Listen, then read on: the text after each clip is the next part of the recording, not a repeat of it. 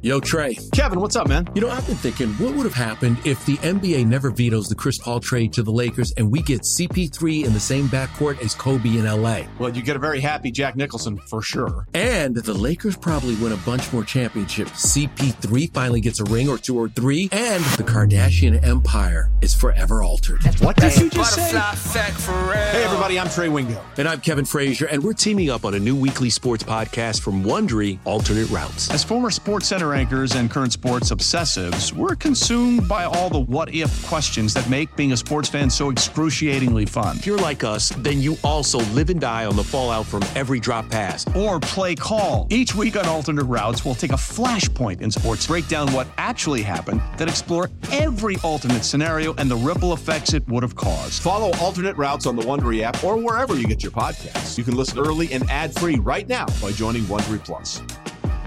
What was the single biggest missed opportunity? And I'm talking about an individual play. So is there a play in your mind that you can recall that was the single biggest missed opportunity for the Bruins to either put the series away or extend a lead at a point where, it would have put the game out of reach, things like that? Brian, do you want to take the obvious one this time or want me to go first again? Yeah, I was going to say, oh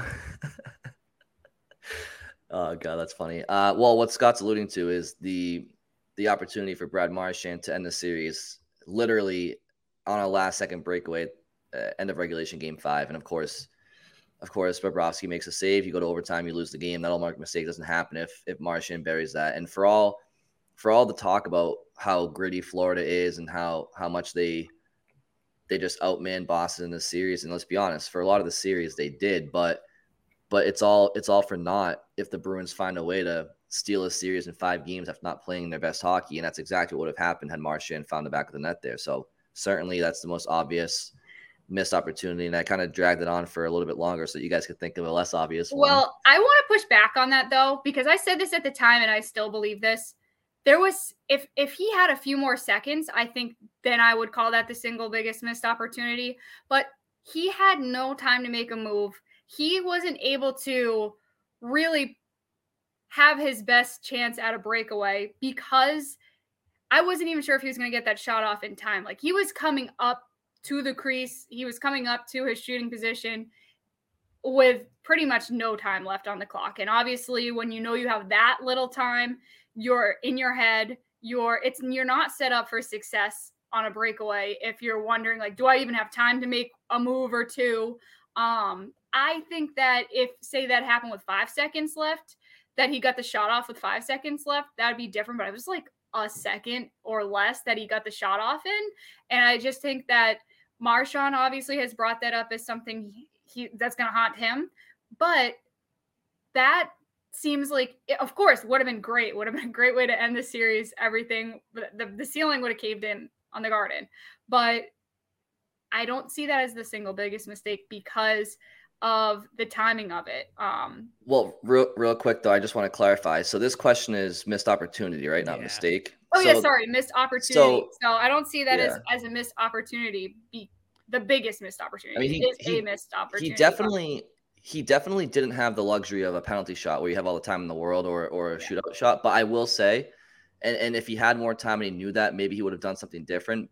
All that said, though, he still got a really hard snapshot off that he scores on most of the time. So it wasn't a blunder by him. It was a phenomenal save by Bobrovsky. It's a missed opportunity in my mind. Yeah, and it's not like you have to like shoot from just inside the blue line. Like he still got a good shot off and had enough time. Like, yeah, he couldn't slow down and do, a dipsy do, but like he got into the slot and got a really good look. And there was even like a rebound before the buzzer actually sounded that I forget who the Panthers defenseman was, but it like ricocheted off him. And it was like, imagine if Bobrovsky makes a save and then it goes off the defenseman and in. There probably wasn't enough time for that to happen, but like the rebound did pop out too before the buzzer sounded.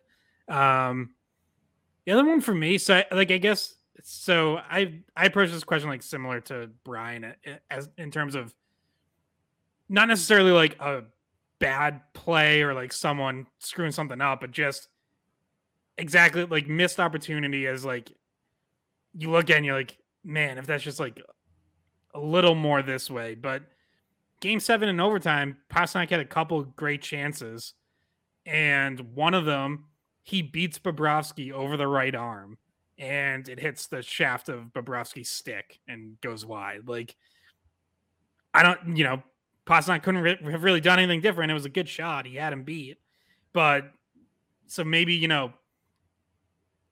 less like missed opportunity in terms of like Pasternak missing it, but just in terms of like a game of inches type thing, just the pure. I think like goalies will try to tell you that, hey, the top of our stick is part of our equipment. Like we have control over that. But in my mind, like those saves are very lucky when you get those off the top part of the stick, and Bobrovsky got one. So, maybe it's good positioning and he knew it was there or whatever, but I think that's just like sheer luck where Pasternak had him beat and it's in the top corner if it doesn't hit Bobrovsky's stick. I want to go to the last 5 minutes of regulation in game 7, because I think there were a lot of missed opportunities in that 5-minute span. So with 4:12 left, Orlov hit the pipe. That would have probably sealed the win, would have been a 2-goal lead. With about 2 minutes left, Florida pulls a goalie. You have an empty net situation. If you can just somehow find a way to put one into the empty net, series is over. Game 7 doesn't go to overtime. You don't lose. You're not dealing with a 59-second left Montour goal in regulation, and you're not forced into overtime. You're able to finish it in regulation if a few of these things happen differently for you, or you handle these last 5 minutes of regulation differently in game 7. So there was a game of inches in those last 5 minutes as well. I remember just some close chances and them at times playing too defensively once they had that 1-goal lead. But that Orlov shot off the pipe was one that I recall, and one that he brought up in the exit interviews. And just, if they had just been able to find a way to get that, like an empty net goal, or even to just make an extra clear, like out of the zone, we're talking about killing off the 6-on-5 with the extra attacker, and we're not talking about overtime, and we're not talking about what happened in the Bruins. How did they find a way to blow a 3-1 series lead? Yeah, I feel like that extra attacker situation, like it's kind of been overlooked, and like those situations are always kind of chaotic, but yeah, just their total inability to get the puck back and even get clears. It was, again, it's tough, right? You're facing a team literally fighting for its life, like doing everything it can. But yeah, this Bruins team and like how good they've been defensively all year, you expect a clear at some point there, and just never happened. Like they really just never even had the chance, honestly. They're just sort of hanging on for dear life, and it's not what you want to be doing in that situation. You want to be a little bit more in control, and I think Florida just came at them too fast, and they really weren't able to handle it. Yeah, the Orlov hitting the post, I forgot all about that one. That was definitely would have ended things right then and there, most likely. And forgive me if you guys mentioned this, but didn't they have a power play in the third period too after taking the lead? Did you guys mention that? We didn't mention it, but yeah. That's a missed opportunity. But yeah, it's just the second Pasternak gave them the lead in the third period, they just, for the most part, they played on their heels, and they played to preserve the lead as opposed to playing for the win, right? Or what's the saying? You played not to lose as opposed to playing to win. So that was pretty apparent, and you get what you deserve in that situation. All right, so I think we answered that one. Kind of want to go. Actually, we didn't save this one for our other recording because we want to get a little bit more into. Do you want to get into this now or not? Going around the NHL a little bit. What other teams choked so far through the first 2 rounds of the playoffs? We might as well, because I think this one's kind of quick, honestly. Okay. Well, at least for me. Maybe you guys have other ideas. But yeah, so what other teams choked? I mean, Bruins are clearly the biggest by far. They were the only ones who have blown a 3-1 lead so far. I think you could maybe say the Rangers, who are up 2-0 on the Devils, winning 2 on the road. and then end up losing that series, that's a pretty tough look, especially with everything they did at the deadline as well. They probably feel like that's pretty close to a choke. That was really the only other one that stood out. Like there hasn't really been a lot. I mean, you could maybe say Colorado. I think they were up. Like 2-1 in that series, maybe. But as it turned out, like Seattle was a good team all year. They limped a little bit down the stretch, but I don't know. Colorado was a little banged up. They clearly weren't the team that they were last year. So maybe you could say them, defending cup champs going out in the first round. But that Seattle team, that ends up taking Dallas to game 7 and misses out and getting to the conference finals by 1 goal. So I don't really view that as a choke. Maple Leafs, like they're just overmatched. Like I don't know if that's a choke so much as a series that they were basically never even in, honestly. Like Florida just controlled that series right from the start. So I don't really think you can call that a choke. Yeah, it's tough. The Rangers, you want to call it potentially a choke, but at the end of the day, they lost the series to a team that they were higher than them in the standings. So they played their matchup against a really solid New Jersey team. The Oilers, you want to sit there and say they choked another possibility away with McDavid and Draisaitl, but they lost in 6 games to the number 1 seed in the West. And Vegas is a better all-around team. You take away McDavid and Draisaitl, and I mean Edmonton's they're okay, but they're not great. Colorado, you mentioned Seattle, like they play hard. You saw them play here in Boston, and was it Boston's best night? No, but it was a good indication of how Seattle can play.